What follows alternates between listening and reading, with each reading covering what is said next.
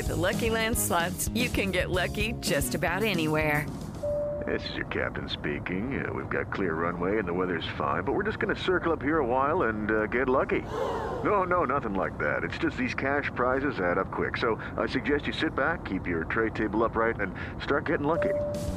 Play for free at LuckyLandSlots.com. Are you feeling lucky? No purchase necessary. Void where prohibited by law. 18 plus terms and conditions apply. See website for details.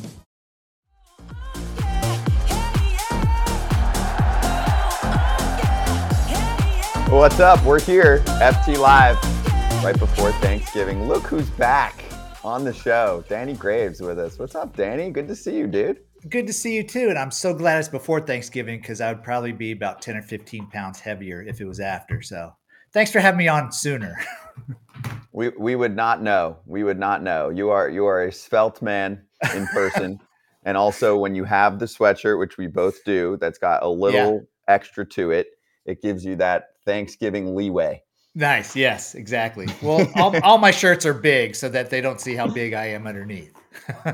Well, dude, I think you're underselling yourself. But here, I'm gonna sell myself right now because I haven't talked about it much. But foulterritoryshop.com, or you can go to foulterritoryshow.com and hit shop. Black Friday, we'll do some free shipping. We'll do some 10% off action. The hat I'm wearing, which I'm not a big hat guy, but I'm wearing one today so people can see. Sometimes you get the FT shirt, world's softest shirt. Totally.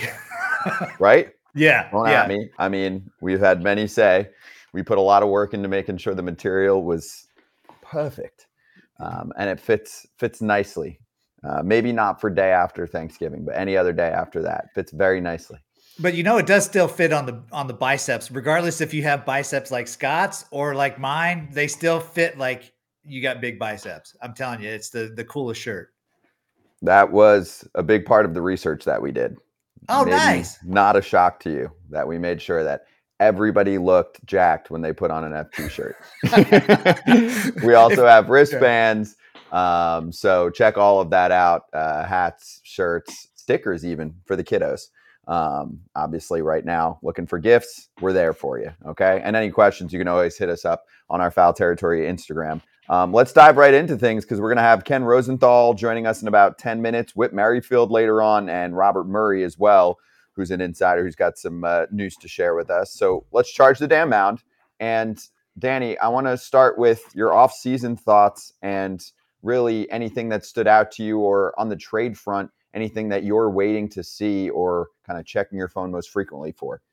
Well, not that I'm trying to check my phone frequently for this, but I just, for some reason, get notifications about the Reds talking about some of the things that they're planning or talking about, any kind of rumors. And this Jonathan India thing, man, they've been talking about it for so long. I know there was talks during the season when they brought up Ellie De La Cruz and Matt McLain, that there was a possibility of some trades, and they love this guy in Cincinnati. He's great for the clubhouse, the fan base. They love this dude, but it's almost like he is going to be the odd man out. Like, where do you put him because of the youth with De La Cruz and McLain? McLain's a stud, by the way. I think he's the best out of all of them, the most consistent, anyways.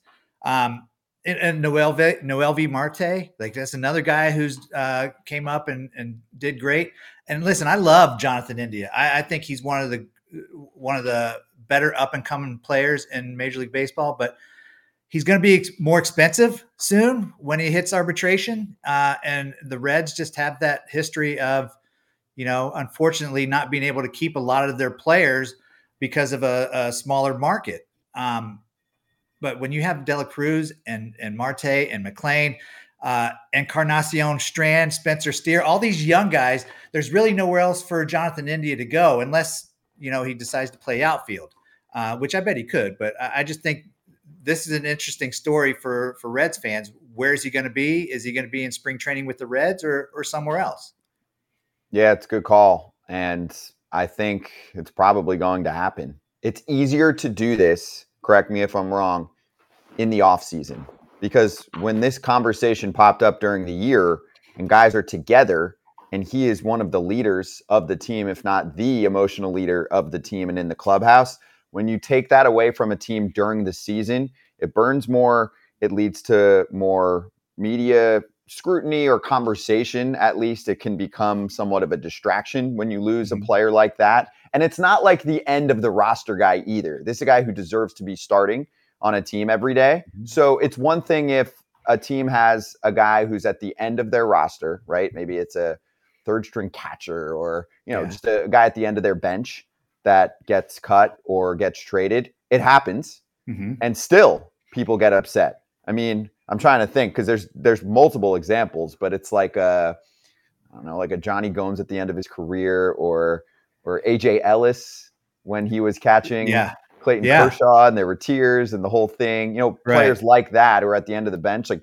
that's not Jonathan India. So you can imagine what the impact would have been if, say, they traded him this past season, which I think it was smart that they didn't. They made a mistake by not going after pitching, which hurt them, and I think they could have been in the playoffs, but that's another story. So if they're going to make a move, Danny, I think the time to do it is in the offseason, which is why I think it's almost a lock that he is going to be with a new ball club for next year. Yeah, that's a great point about doing it during the offseason. I remember when they talked about it right around the trade deadline, and he was dealing with some injuries a little bit, so that kind of put a damper into the talks. But not only in that clubhouse did it like stir up some noise, but the fans did not like that. You heard a lot from the fans, and Reds fans are so diehard, dude. They're so into their team. They just want a winning team, and to hear the thoughts of Jonathan India getting traded during the season was a gut punch to them. But yeah, if you do it during an off season, it's going to sting the fans for a little bit. But by the time spring training comes around, everybody's going to be excited about spring training. They're not going to say, I can't believe you did that. You traded Jonathan India.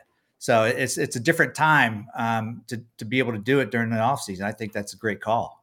Also, the Reds need pitching. They need starting pitching. They ran out of pitching towards the end of last year. They either had injuries or young guys who ran out of gas, right? They ended up calling up quite a few players that contributed. Andrew Abbott stood out from that bunch, but he kind of ran out of steam towards the end of the year. They were banking on Lodolo coming back, Nick Lodolo, at some point, and ended up not being the case. Hunter Green did come back eventually for them. But, I mean, if I'm a Reds fan, I had a fun year watching a team outperform expectations, but there was more. There was more there. Yeah. They could have been a playoff team. They were close enough, and they missed the boat by not doing anything. That is a big issue because, I mean, Nick Krall, who is in charge of the front office there, even hinted at the fact that this team was performing well. People were showing up at the ballpark. They were going to do something. And I get it. It was not the world's best trade deadline. But, Danny, it was a bad trade deadline for position players. For pitchers, it was okay. It wasn't great by any means. I would say it was maybe a 5 out of 10. And for position players, it was probably a 1. It was maybe the worst position player crop of availability at a trade deadline that I can remember. But the Reds didn't necessarily need to go get bats. They needed run prevention, which they tried to do with that waiver deadline where they picked up Renfroe and Bader, who neither lasted on the roster. But it was pitching. They needed arms. They needed innings. And they just did not go out and get it. And they could have. I think people wanted them to go out and get a big name starter or, somebody that has proven themselves. But I don't even think they needed that. They just needed somebody to give innings to take some of this heat off the young guys that you mentioned out there. Hunter Green came back and threw the wall pretty well, but they're so protective of him. Andrew Abbott just kind of gassed out. They needed kind of a veteran guy and not somebody that's a 20-game winner. Lance Lynn, I know we're going to talk about him probably at some point. I think he would have been a perfect guy. Well, the Dodgers go out and get him, and he gives them some decent innings out there. That's what the Reds needed, decent innings from a veteran guy in that rotation, but they just weren't able to go out and get it. With the Lucky Land Slots, you can get lucky just about anywhere. This is your captain speaking. We've got clear runway and the weather's fine, but we're just going to circle up here a while and get lucky. No, nothing like that. It's just these cash prizes add up quick. So I suggest you sit back, keep your tray table upright, and start getting lucky.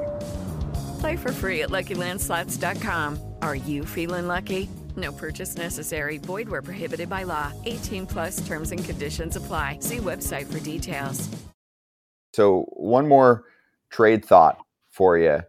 Where do you think Juan Soto is going to end up? And the answer could be San Diego, but Yeah. Everybody seems to be saying the Padres are going to cut payroll. Oh, they spent too much. They can't sustain this. Okay. If that's the case, Soto is the quote easiest option because he's going to be a free agent after this season. Mm-hmm. He's going to cost the team, I think, in the $30-ish million range. So you would shed significant salary. They actually have a lot of work to do still, the Padres, because they're losing a lot. I mean, Seth Lugo was a pretty big part of their pitching staff. Blake Snell was the freaking Cy Young winner. Josh Hader was the best, if not top 3 closer in baseball this year. I mean, that's just on the pitching side alone. So you look at some of the guys that are locked up long-term for them, Danny, I don't really see many others as trade candidates. You know, a lot of them have no trade clauses and long-term deals. And then even ones that are maybe on a little bit of a shorter term deal don't seem like they're in a great position to be dealt and get much back. So it looks like Soto would be the guy, and maybe that's where they'd be able to solve some of the pitching. And then you just assume that the hitting is going to be a little bit better for them this year. And it wasn't bad for them last year anyway. It was kind of middle of the pack. So do you think Soto gets dealt? I think he has to get dealt. When you're going to pay a guy, and I'm not saying he's not worth it when I make this comment, but you're going to pay a guy in the 30 millions as an arbitration guy before he becomes a free agent. And you're on a team that is so lost right now. You don't know if you're trying to win, if you're trying to like rebuild. What are we doing? You lost your manager that you signed to a multi-year deal. There's so many questions with this organization. I don't think there's any way that they keep Juan Soto. $30 million for an arbitration guy is a lot of money. So go out and trade him to some of these bigger market teams, mainly the Yankees. I think the Yankees are the team that's going to go after him, possibly the Mets, because we don't know what Cohen is going to do. He likes to spend money, so he could. But I think you got to go out there and try to get whatever you can for him to get to rebuild at that major league level. They need some pitching seriously, with Tatis and Machado there offensively, Bogart's there. It's a ton of money, but they're guys that can provide offense. You need some pitching. And you mentioned Hader. Hader's definitely not going back. Blake Snell's definitely not going back, right? At least that's the consensus. Yeah, I don't think so. I mean, if they are indeed trying to cut some money, then you're not going to add 2 guys that are going to make, 20, 30 plus mil a year, depending on which guy we're talking about here. So I'm with you there. I mean, the other thing is some people mentioning, trade for Soto and then lock him up to a long-term extension. Good luck. Okay. Good luck. Let me know how that goes. Right. Yeah. If you have $500 million, go for it. Otherwise, you tell me. If a player is turned down already, I believe it's 440, and I'll confirm it for you in one sec because I just want to make sure I get the number right this time of year. But the reports for Soto a few years back with the Washington Nationals, before they traded him, July of 2022, was that he rejected a 15-year, $440 million offer with no deferred money. And it would have been the largest deal in baseball history. And that was the 3rd offer that they had given him in recent months, like in a short time period. So do you think that, let's say he ends up with the Yanks, for example, they're going to throw something at him and it's less than that number and he's going to say yes? Also with Scott Boras as his rep, 0% chance. 0% chance he does that. So if you're trading for someone and it's got a 5 in front of it and you want to, or for Soto and it's got a 5 in front of it and you want to go down that route, great. But in my mind, most likely, Danny, you have to treat this as a trade for a guy for one season. You're a team that's trying to win next year. And that's why I even think it's hard for me to see the Mets when they are trying to build up their farm system. It's been a problem for them for a while now. They made some, in my mind, nice trades when money doesn't matter to deal away Verlander and Scherzer and pick up nice prospects in return from Houston and Texas. So if you don't have that guarantee intact and you're the Mets, are you sacrificing a lot of the future again to pick up someone like Soto? Yanks makes total sense. They need offense. That's a perfect fit for them on many levels. And they don't have to commit to a guy for $1 billion years like they would for a Cody Bellinger. That's why I think Soto will be such a hot commodity. And the Padres are going to be pretty tough with teams because they gave up so much to get him, even though it was, a year and a half ago. I still think they're going to get probably like 3/4 of what they gave up in terms of prospect value if you tried to put a figure on it. Yeah. Like if you're the Yankees, would you consider, I know you mentioned maybe just get him for the year, but would you consider trading for him and give him an extension? Obviously go way over the 440, but wouldn't you want to do something before Ohtani signs somewhere? Because he's going to set the standard, obviously, and whatever he gets, Soto's going to ask for what's right behind that. So if you can woo him before Ohtani signs, you might save some commas there in your salary. I don't know. I don't know. It's hard for me to imagine a player that's this close to free agency stopping at this point. He's gotten so close. And I think if anything, he could still up his value quite a bit if he has another big season. Because I think when he first got traded to San Diego, he was down a little. And even in the beginning of last year, he was down and then really picked up the pace. So I think another year of a normal Juan Soto in his prime and then reaching free agency as a baby, like 25, I think, is the number that he reaches free agency at, which just never happens, would create kind of a perfect storm of, hey, I'm getting $500 million from a team that really needs it. We all love the game. We all put in our blood, sweat, and tears. We're all pushing for the same goal.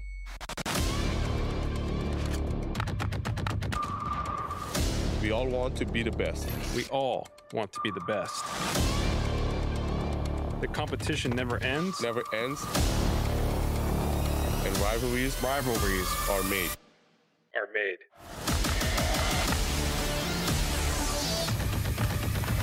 Start your rivalry today in MLB 9 Inning Rivals. All right, so let's cue up some MLB 9 Innings Rivals free agents in the conversation here as we show some player cards. So, Danny, I actually want to start with someone that was briefly mentioned earlier today that we haven't spent a ton of time on. There is Josh Hader and then everyone else in the relief pitcher market. It is clear cut. He is in a world of his own. Your thoughts on his case, his future, potential destination? And I'll just put this way, over under the Edwin Diaz contract, because I think that's what his team is probably going to work off of, right? Edwin Diaz signed for 5 years, $102 million right before he reached the open free agent market. The Mets locked him up. Hader is free for all to shop. Yes, he should be worth more than that. And not a knock on Edwin Diaz, obviously, but Josh Hader has established himself again after struggling for just a bit. Now he's that dominant reliever at the back end. And when you look at like how the seasons go, I know people don't really look at going after closers. It's not a sexy free agent pick because people don't think that you really need to have closers. The save situation and all this is, people have their own ideas about back end relievers. To me, when you look what Josh Hader has been able to do in the last 3 years, he's only blown 10 saves, 103 saves out of 113 opportunities. That's unheard of. And when you look at teams that were in the playoffs this year, I know the Rangers won the World Series, and congratulations, but is Leclerc the guy that you're going to go to finish out games and have that confidence in? Look at the Phillies. Craig Kimbrell struggled a lot. He still had a decent year, but he struggled in the playoffs. You get a guy like Josh Hader, the other team's done. In their mind, they're done. This guy is lights out. He's going to shut us down, and the game is over. I think that this guy deserves a ton of money, and there's teams out there that need this. Mainly the two that I just mentioned, the Rangers and the Phillies, because these are two teams that are going to continue to try to win and get to the World Series. Rangers make a ton of sense to me. Yeah, Phillies do too, for that matter. I think both obviously can easily go to that 100-plus range. And when you're looking at Texas, the needs for them aren't crazy, if anything, on offense, right? They're basically bringing that entire lineup back. Mm-hmm. And I think Evan Carter will be a full-time player and not just a platoon guy to sit against lefties. So you look at the rotation, sure, every rotation could use more help, but there's, could get even stronger. I'm assuming, and he told us the other day that Max Scherzer will be kind of fully healthy and ready to go for a full season with them as well. I don't think DeGrom's coming back until the next year, no matter what, unless he surprises us in like September or October. But man, that was the one spot you were looking at that was glaring during the regular season. And then even in the playoffs, Chapman made everyone nervous. Imagine if it's Josh Hader to eat up an inning. And also, don't think that he won't give a team an extra out or two here and there now that he signs a contract. That all had to do with the Brewers messing around with him in arbitration, and a bigger battle that's going on. And actually, you can speak really well to this, dude. Arbitration right now is just built off saves. They don't give a shit if you give multiple outs, right? If you give multiple innings, or if you do a 5-out save or something like that, and it messes with you, right? And the way that Hader was used earlier in his career, they weren't even doing that. They were like, hey, let's pick a pocket. We've got the best part of the lineup coming up in the 7th and 8th. Let's go a couple innings here, or even 3 innings sometimes with Josh Hader. He was a very unique weapon. And I think it was definitely more of an injury risk for him to be used that way. So you add all of that up. Okay, I'm not being rewarded for being this unique weapon in the sport, and it could lead to more injury for me. Why the hell am I doing this, right? He's a human being. He can say no. They can't force him to pitch whenever they want. And that's essentially what happened. What do you think about all of that and the way that he's kind of made sure that obviously he's taking care of himself, but also, let's be real here. Anybody would take the numbers in the season from Josh Hader and not complain that there's a couple cases during the year where you wish you had him for a few extra outs. I think that changes once he signs for big money. 100%. And I don't blame the guy at all. And you know, going through the arbitration process, I don't think people understand how nasty that is. That is an evil thing, but it's part of the game. And I think it works great for both sides. Back when I was playing, they had, we had this category called tough saves. When you come in and get more than 3 outs, or you come in with guys on base, it's a stat as a tough save. And it looks great. And everybody loves it during the season. But guess what? During arbitration, they don't care about a tough save. That's nothing. That's nothing to them. So with Hader, why would you risk yourself going extra outs, especially on a team that isn't very good, that's not trying to win with the Padres? Why go more than an inning? Why go more than 3 outs? Save it for when you do have that guaranteed money. And when he gets 110, 120 million for 6 or 7 years, guess what? I'll pitch. Yeah, I'll throw 4 and get 4 outs for you. I'll get 5 outs for you. Especially on a team like the Rangers, they're not going to be using him every single day like the Brewers and the Padres wanted him to. They'll take care of him, especially if he goes 4 or 5 outs. So I don't think there's going to be an issue for Hader. Obviously, it's up to him, but I think he's going to want to go out and compete, especially if the team is winning. I've got about 5 years, 115 mil for Hader. There's some guys that I think end up getting a year more than most anticipate. I think Aaron Nola was an example there. Most of what I read in terms of predictions were at 6 years, and he got the 7th. I think starting pitching is still different from a closer. There are many teams that just completely rule out paying that kind of coin for closers. So I think that a team would rather just go with the higher average annual value and just top that Edwin Diaz number and use that as a barrier. So I think he gets more. I don't think it's a lot more, but I think he gets more, and I think he'll be in good shape with a number like that. Yeah, I mean, he'll be living okay, I guess, for the 115 million, but whatever it is too. Like, and whatever team signs him, if it is 5 years, 115 million, the AAV is going to be up there. But if they're out of it towards the end of this contract, they'll be able to trade him. Somebody's going to take him. These, as long as he's pitching well and he's healthy, there's these other big market teams that'll say, okay, we need a reliever. We'll take you. He'll be fine. So I want to bring up another guy because, we haven't spoken to you in a while, and some of the regulars here like Pierzynski and Kratz were getting on my case about Matt Chapman. I start bringing up some advanced metrics with him. Oh, he looks like a beast there. He looks like he's about to, go in the wrestling ring. The shoulders, look at that. Yeah, broad shoulders. Looks like a guy who was elite in hard hit rate, exit velocity. Numbers that aren't discounted. I'm not going to, do the get off my lawn thing with Kratz and Pierzynski, but I was bringing up those numbers and I'm telling them, listen, front offices are trying to project forward. And they look back at this past season for Chapman, and yes, he had a pretty nice first couple months and then definitely tailed off. I did some more digging on the power numbers for the Blue Jays in general. Do you know that their ballpark played as the second toughest home run hitting park in the American League? It had been a hitter's park for many years. Only Oakland was tougher for home runs.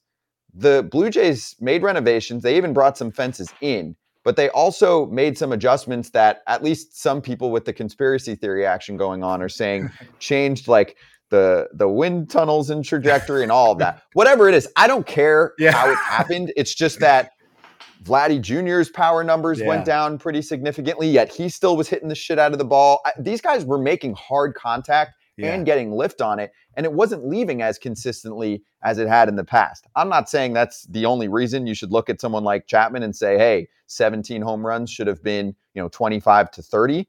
But he led baseball with, what was it? Oh, well, that was 2 years ago. He had a 56% hard hit percentage, and this past year he was second in hard hit percentage to Aaron Judge. So I think he's going to have good baseball ahead of him. And also, again, you just go to the scarcity part of things where I think he's going to get $100+ million based on who he is, what he does at third base, and that he's still at least above average hitter as an elite third baseman. And at best, right, if you think there's another level there based on some of the metrics that I'm talking about, he could be still a top 5 third baseman in the league for the next 5 years. And you'll definitely pay $100-something million for that. If you knew that was going to be the case, you'd be in the 2s for him. Yeah, Chapman's whatever teams he signs with is going to be an asset. I don't care that he only hit 17 home runs. That's an interesting point you made about the ballpark, but he's going to hit 20 to 30 home runs wherever he goes. Bottom line, he's going to be a great defender. Yep. I'm with you. So 17 home runs, and in 2022 and 2021, he hit 27 home runs. All right, that was a little look at some of the player cards for MLB 9 Innings Rivals, and you can grab the game for free. Scan the QR code and download it. Game features all on the screen for you, including new battle content, and we will be right back on FT Live.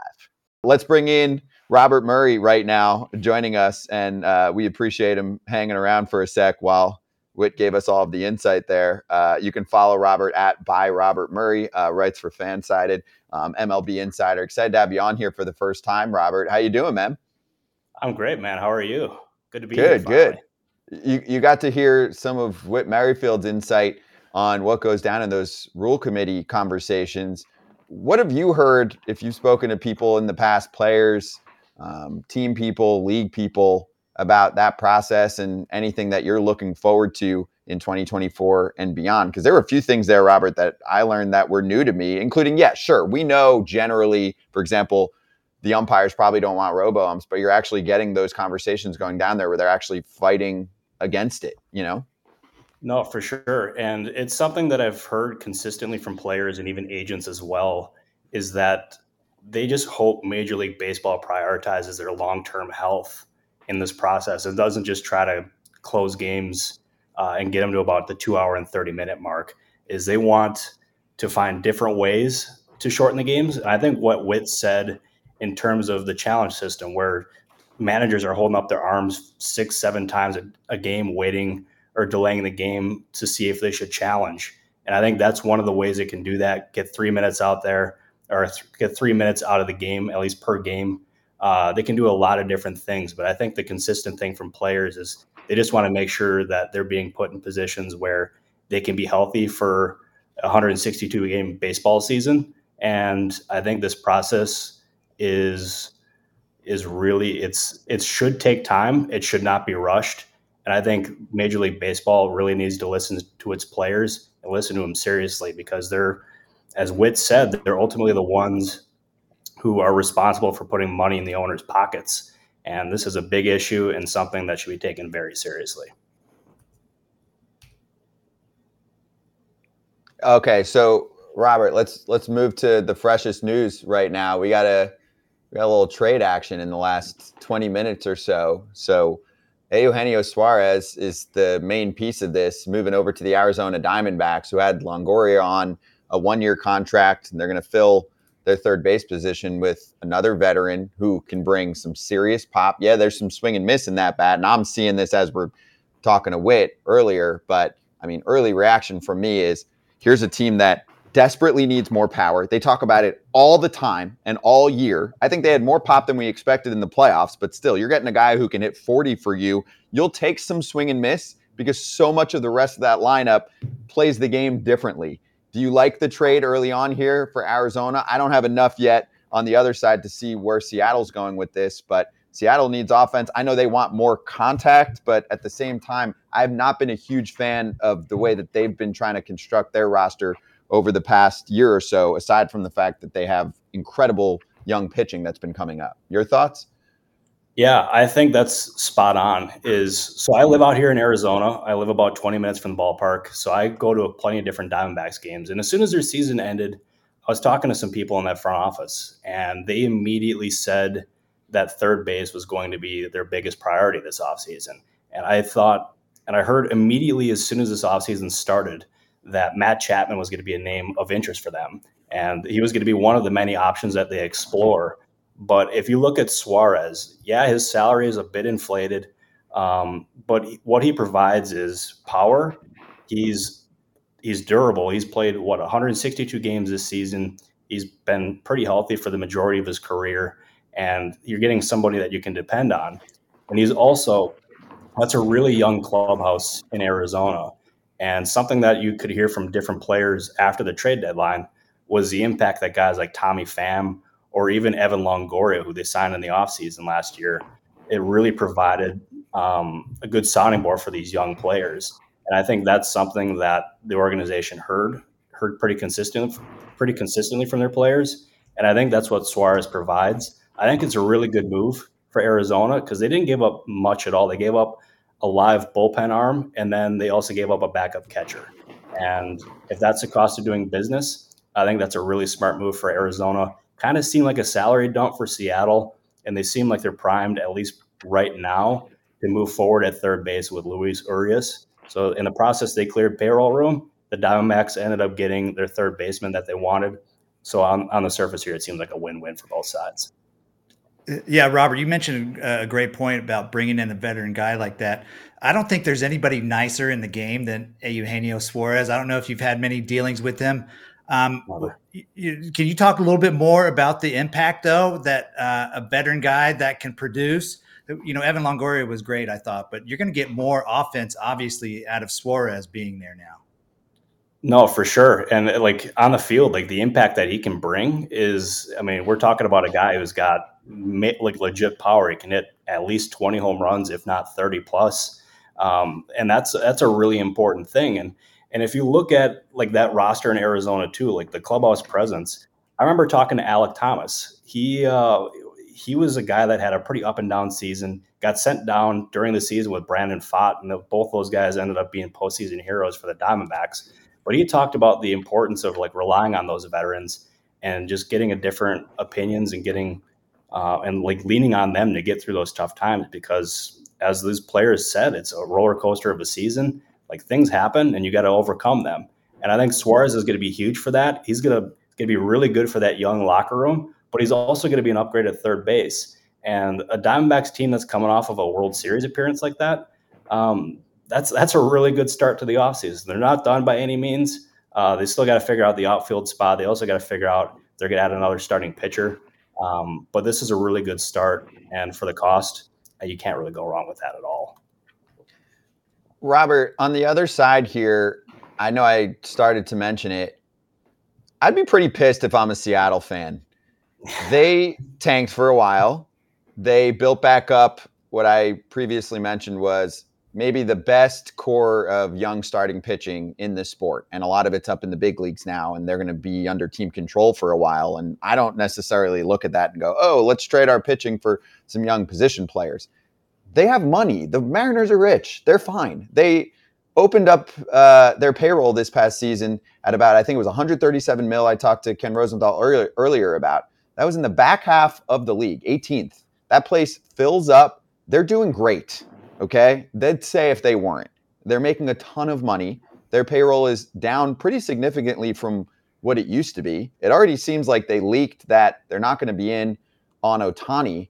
What should fans be thinking aside from, the famous 54% number that was thrown out there by Jerry DiPoto?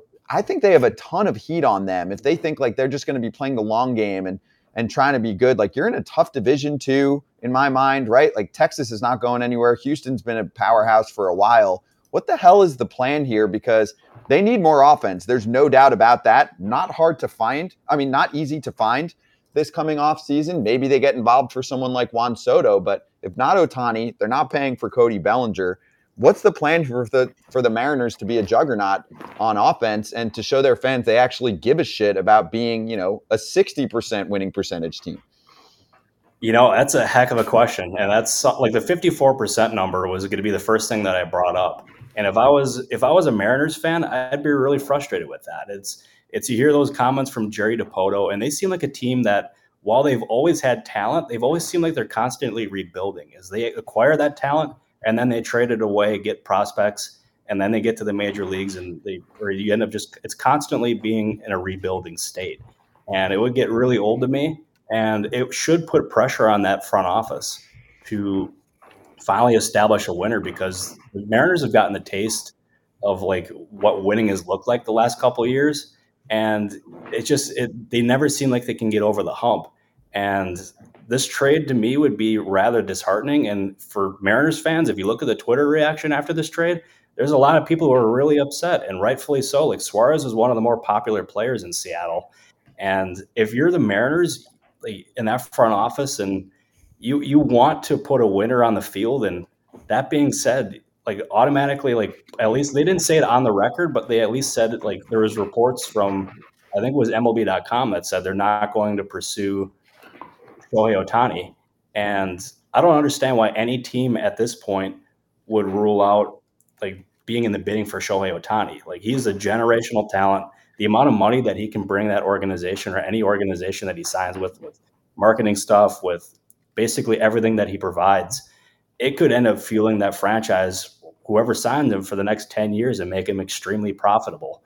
And so I think it's a huge mistake not being in the Ohtani sweepstakes. Maybe they, as you said, maybe they get creative and go after a Juan Soto type who could be on the trade market. Maybe they go after somebody else, because Jerry Dipoto is always creative. But for me, if I was a Mariners fan, patience would be wearing thin.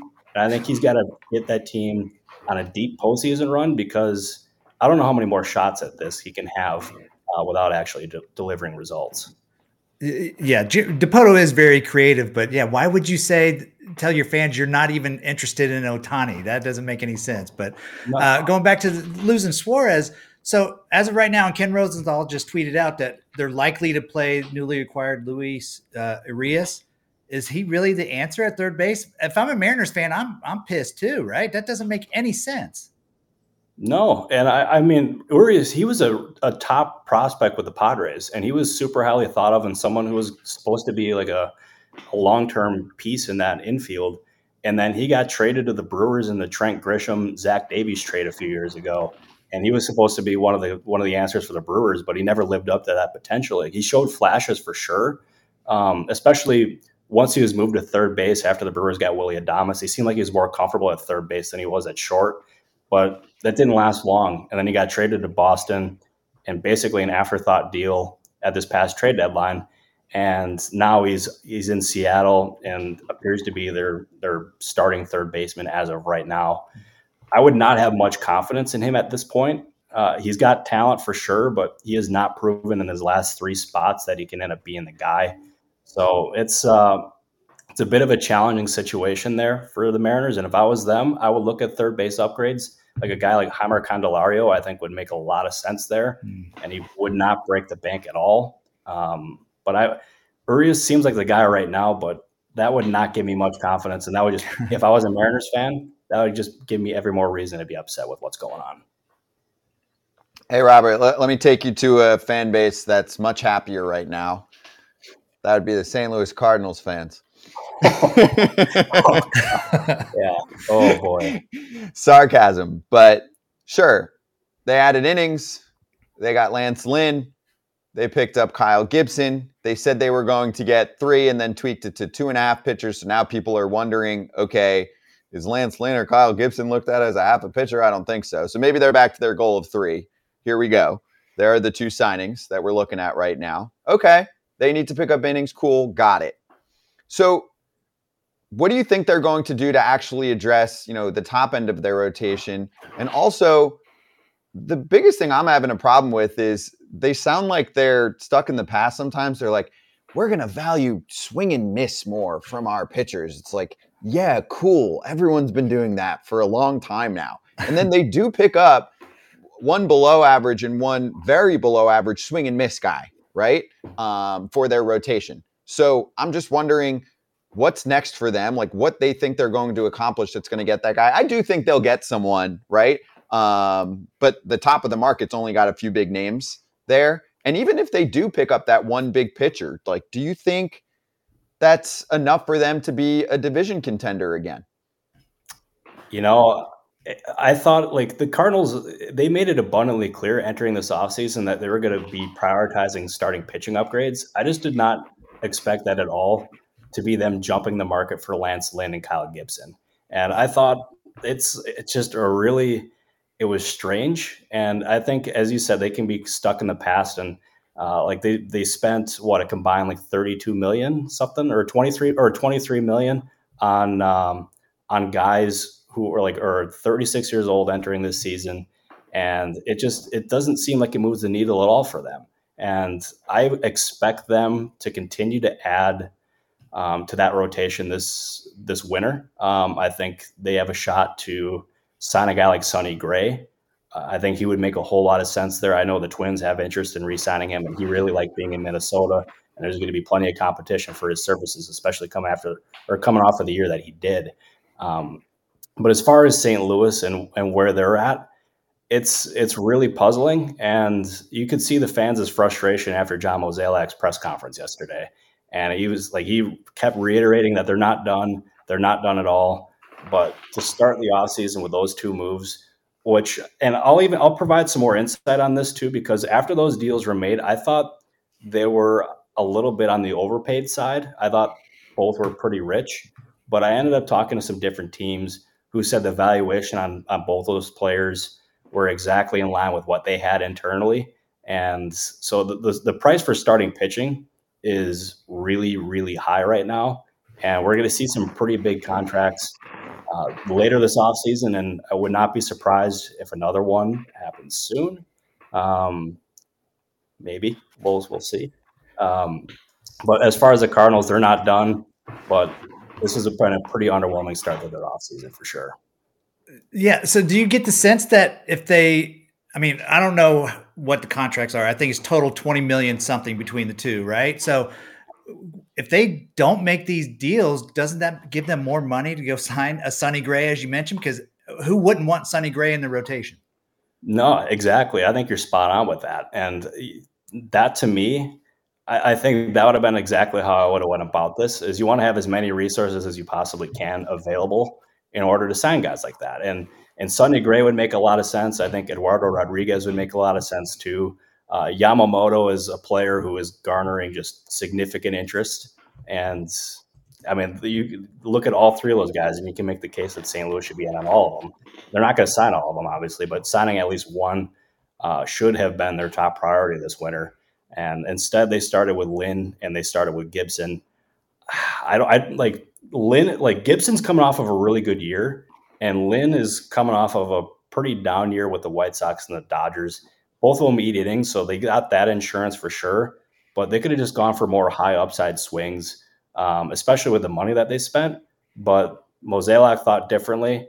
I'm curious to see if it works, but considering their previous history in pitching, especially recently, I'm not overly optimistic it's going to work, but who knows? Maybe I could be proven wrong. You know, the thing that confuses me, Robert, and yeah, sure, we'll wait until the offseason plays out for St. Louis and see what else they do, is that usually when you get these early signings, it's more like the Nola deal getting done and he wants to get there. You know, it was curious to me that they decided to allocate money this way because, like you mentioned, you're spending almost, $25 million on two pitchers here. You better not come to me later on and say you missed out on the big prize by a certain amount of money because, you filled up your 2024 payroll too much with guys that are more in the back end of a rotation. It almost makes me think of like when they overpaid. I know this is going to be a sore spot for Cardinals fans, but for Brett Cecil back in the day on that contract, and you're looking and you're like, huh? And I'm not necessarily saying those two aren't going to pitch well for them, but just the order of operations seems pretty interesting to me. The one other part of this that I thought about was Reynaldo Lopez, if you think he's a starter, would have made more sense based off what they're talking about.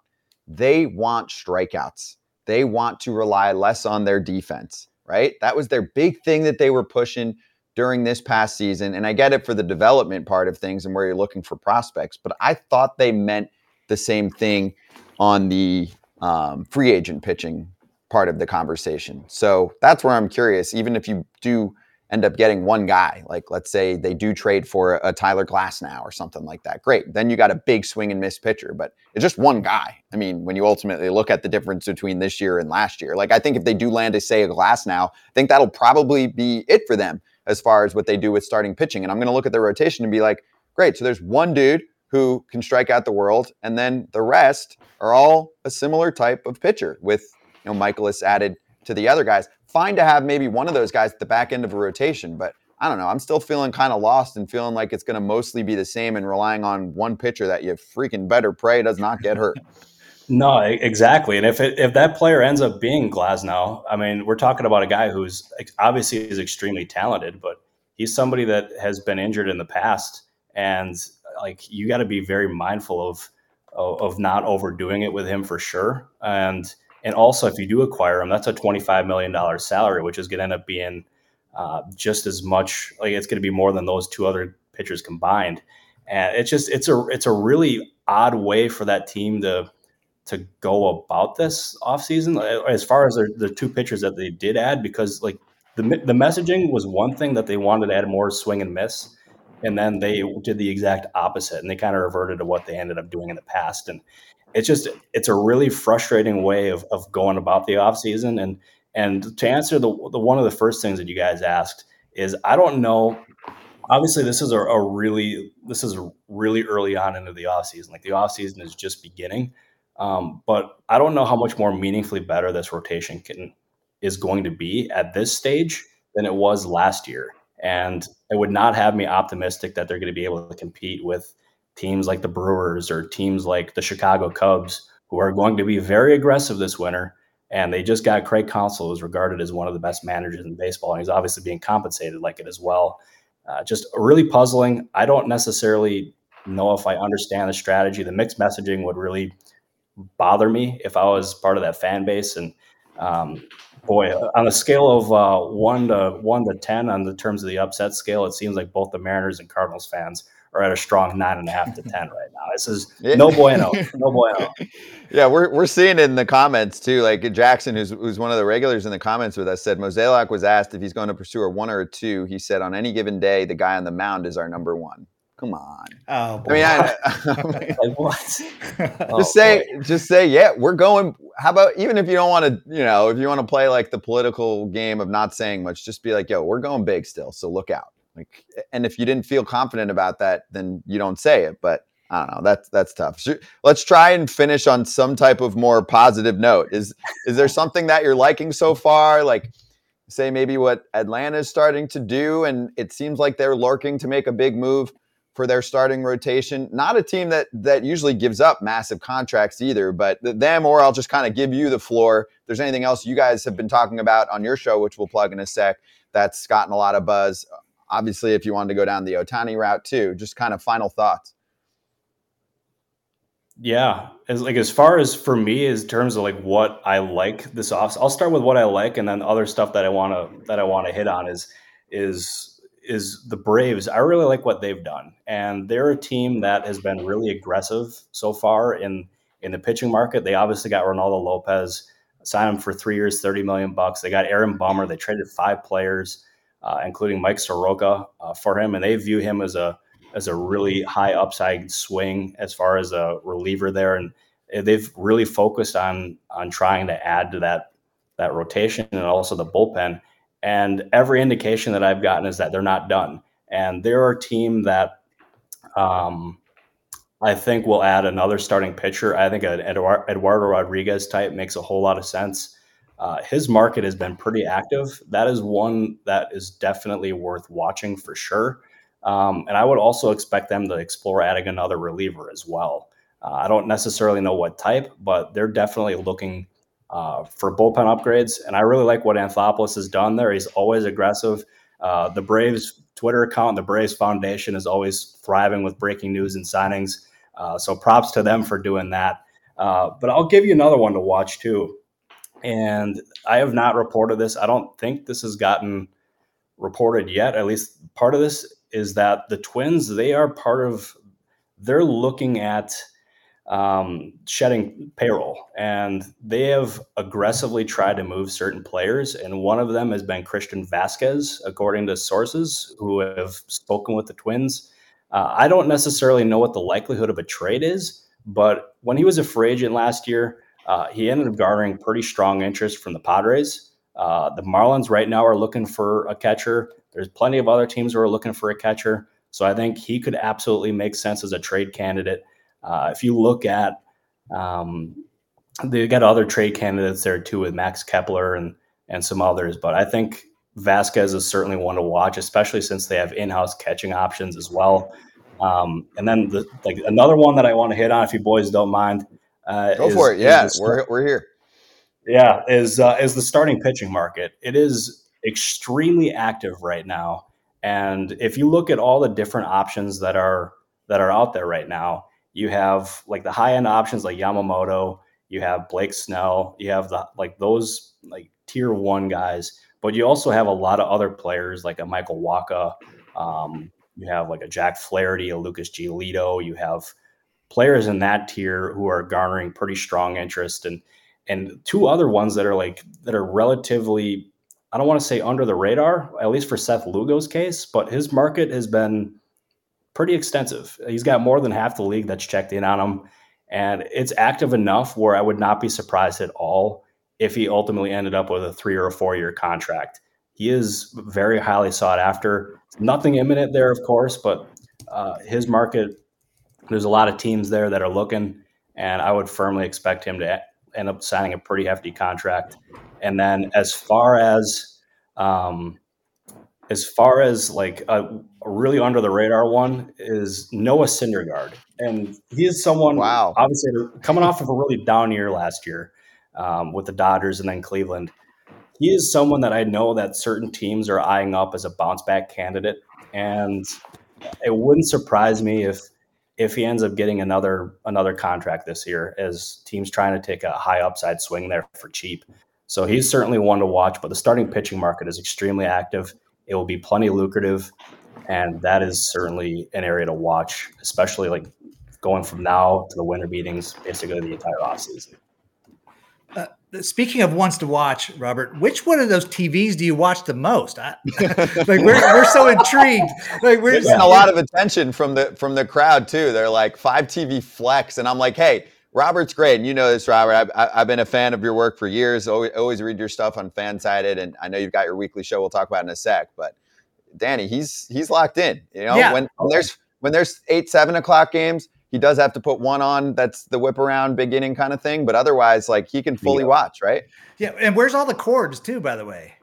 Oh, dude, I've tried my best to hide them. They're there. I did my best to hide them, but I'll tell you, we got MLB TV. We got Sunday tickets. So basically when it comes to baseball or football, your boy's not missing a game. So it's been pretty awesome.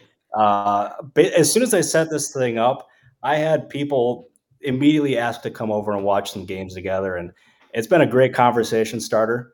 Been great. I'll tell you, we've had some fun with it for sure. But man, oh man, sports season has never been better. That's a great cave setup. You know, I like it. I mean, the NFL tomorrow is going to be like, shit, dude, we don't have enough games for Robert. We got to have more games on at a time. Robert's TVs are outpacing our game schedule. So I love it, dude. Yeah. Awesome. It's a great setup. Well, you do a great job. Thank you for joining us here for the first time. It was awesome to have you on. You can follow Robert at by Robert Murray, also on fansided.com. And you want to plug the show too that you've got running for people that are here that are looking for some more options? Yeah, absolutely. I appreciate you doing this. Yeah, I have a YouTube channel called The Baseball Insiders. I host it with my co-host, Adam Weinrib, and we do it every Monday and Thursday.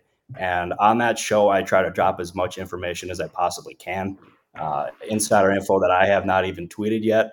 And it's been a very active audience. It's been a blast doing it. And it's been watching it grow has been one of the coolest things that I could have possibly imagined.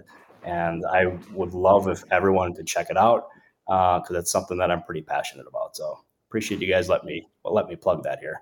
Dude, of course. Baseball fam. I mean, fans are looking for more real talk options, free options, digital options, the whole deal. Trust me, I'm coming from somewhere that was behind a paywall and all of that. So I'm with you, Robert. You guys do a great job. Great to have you on. Have a great Thanksgiving. Hopefully you can put your phone down for 24 hours, which our buddy Rosenthal said he's going to try to do, kind of.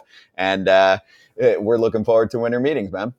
Yeah, I can't wait. I'm hoping baseball settles down for Thanksgiving because I'm going to be with my girlfriend and her family. So I don't want to upset anyone at Thanksgiving dinner. I feel like that'd probably be frowned upon. But hey, baseball is baseball. Scoops are out to be had. So I got to try to break some news somehow. No matter where it may be. Hell yeah, dude. We know you'll be hustling regardless. Robert, great to talk to you, dude. Enjoy the break. Ish. Hey, appreciate you guys. Thanks again for having me. Thank you. That's Robert Murray with us on FT Live. All right, that was good stuff. Great show today. Let's finish strong here with a little slap hands action.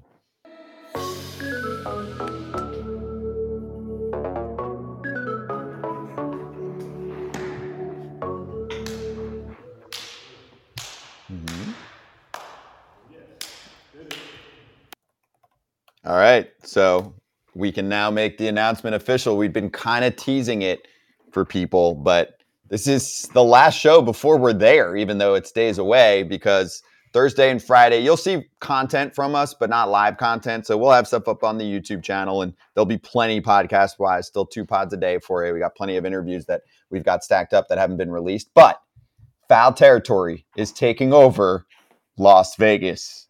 Yes, the Playmakers Classic, which will feature a ton of current big leaguers in attendance. We will be at the Classic. We will also be doing shows that day earlier on our regularly scheduled time, 1 o'clock Eastern. We'll be up for some breakfast in Vegas for a 10 o'clock show Monday, Tuesday, and Wednesday. And then we'll be on again later that evening on Tuesday, 7 o'clock Eastern time for that Players Trust Playmakers Classic. You can look it up too and see some of the names involved. And then there's plenty of others that will pop up. So look forward to some cool, obviously easygoing, authentic, maybe with a cocktail interviews out in Vegas. It's going to be a good time. We're bringing the FT fam out there. So look out for more details over the next few days, and we will see everyone in Vegas. Danny, awesome to have you back on here. Have a great Thanksgiving with the fam. You look great. You did a great job, and obviously we'd love to have you back again soon. Yeah, man. Thanks for having me. This was a blast. Always a blast with you, Scotty. You know that. And don't forget, dude, everybody out there, eat your stuffing with gravy. Can't go. You're trying to save lives, right? That's right. That's right. Yeah. I'm trying to bring everybody else down with me. Get fat with me. Yeah, and no choking, no coughing on Thanksgiving. That's right. I like it. Danny, thankful for you. Have a happy Thanksgiving, man, and we'll talk to you soon, all right? Thanks, Scotty. You too, buddy. Cheers to everyone in the FT fam. Look out for more content, as always, on our socials, YouTube, pod, the whole deal during the little break. But for the first time in a while, no FT on a Thursday and a Friday. We'll see everyone live on Monday from Vegas, baby. Hey, get in on the action with the FT fam at BetMGM. New customers use the bonus code FOUL, F-O-U-L, for a $1,500 first bet offer. Download the BetMGM Sportsbook app on iOS or Android, or visit BetMGM.com. Sign up and deposit at least $10 into your BetMGM Sportsbook account. Place your first wager and receive up to $1,500 back in bonus bets if the bet loses. If that bet does lose, your bonus bets will be available once your initial wager is settled. Gambling problem or concern? Call 1-800-GAMBLER. It is Ryan here, and I have a question for you. What do you do when you win? Like, are you a fist pumper, a woo-hooer, a hand clapper, a high-fiver? I kind of like the high-five, but if you want to hone in on those winning moves, check out Chumba Casino. At ChumbaCasino.com, choose from hundreds of social casino-style games for your chance to redeem serious cash prizes. There are new game releases weekly, plus free daily bonuses, so don't wait. Start having the most fun ever at ChumbaCasino.com. No purchase necessary. VGW Group. Void where prohibited by law. See terms and conditions. 18+.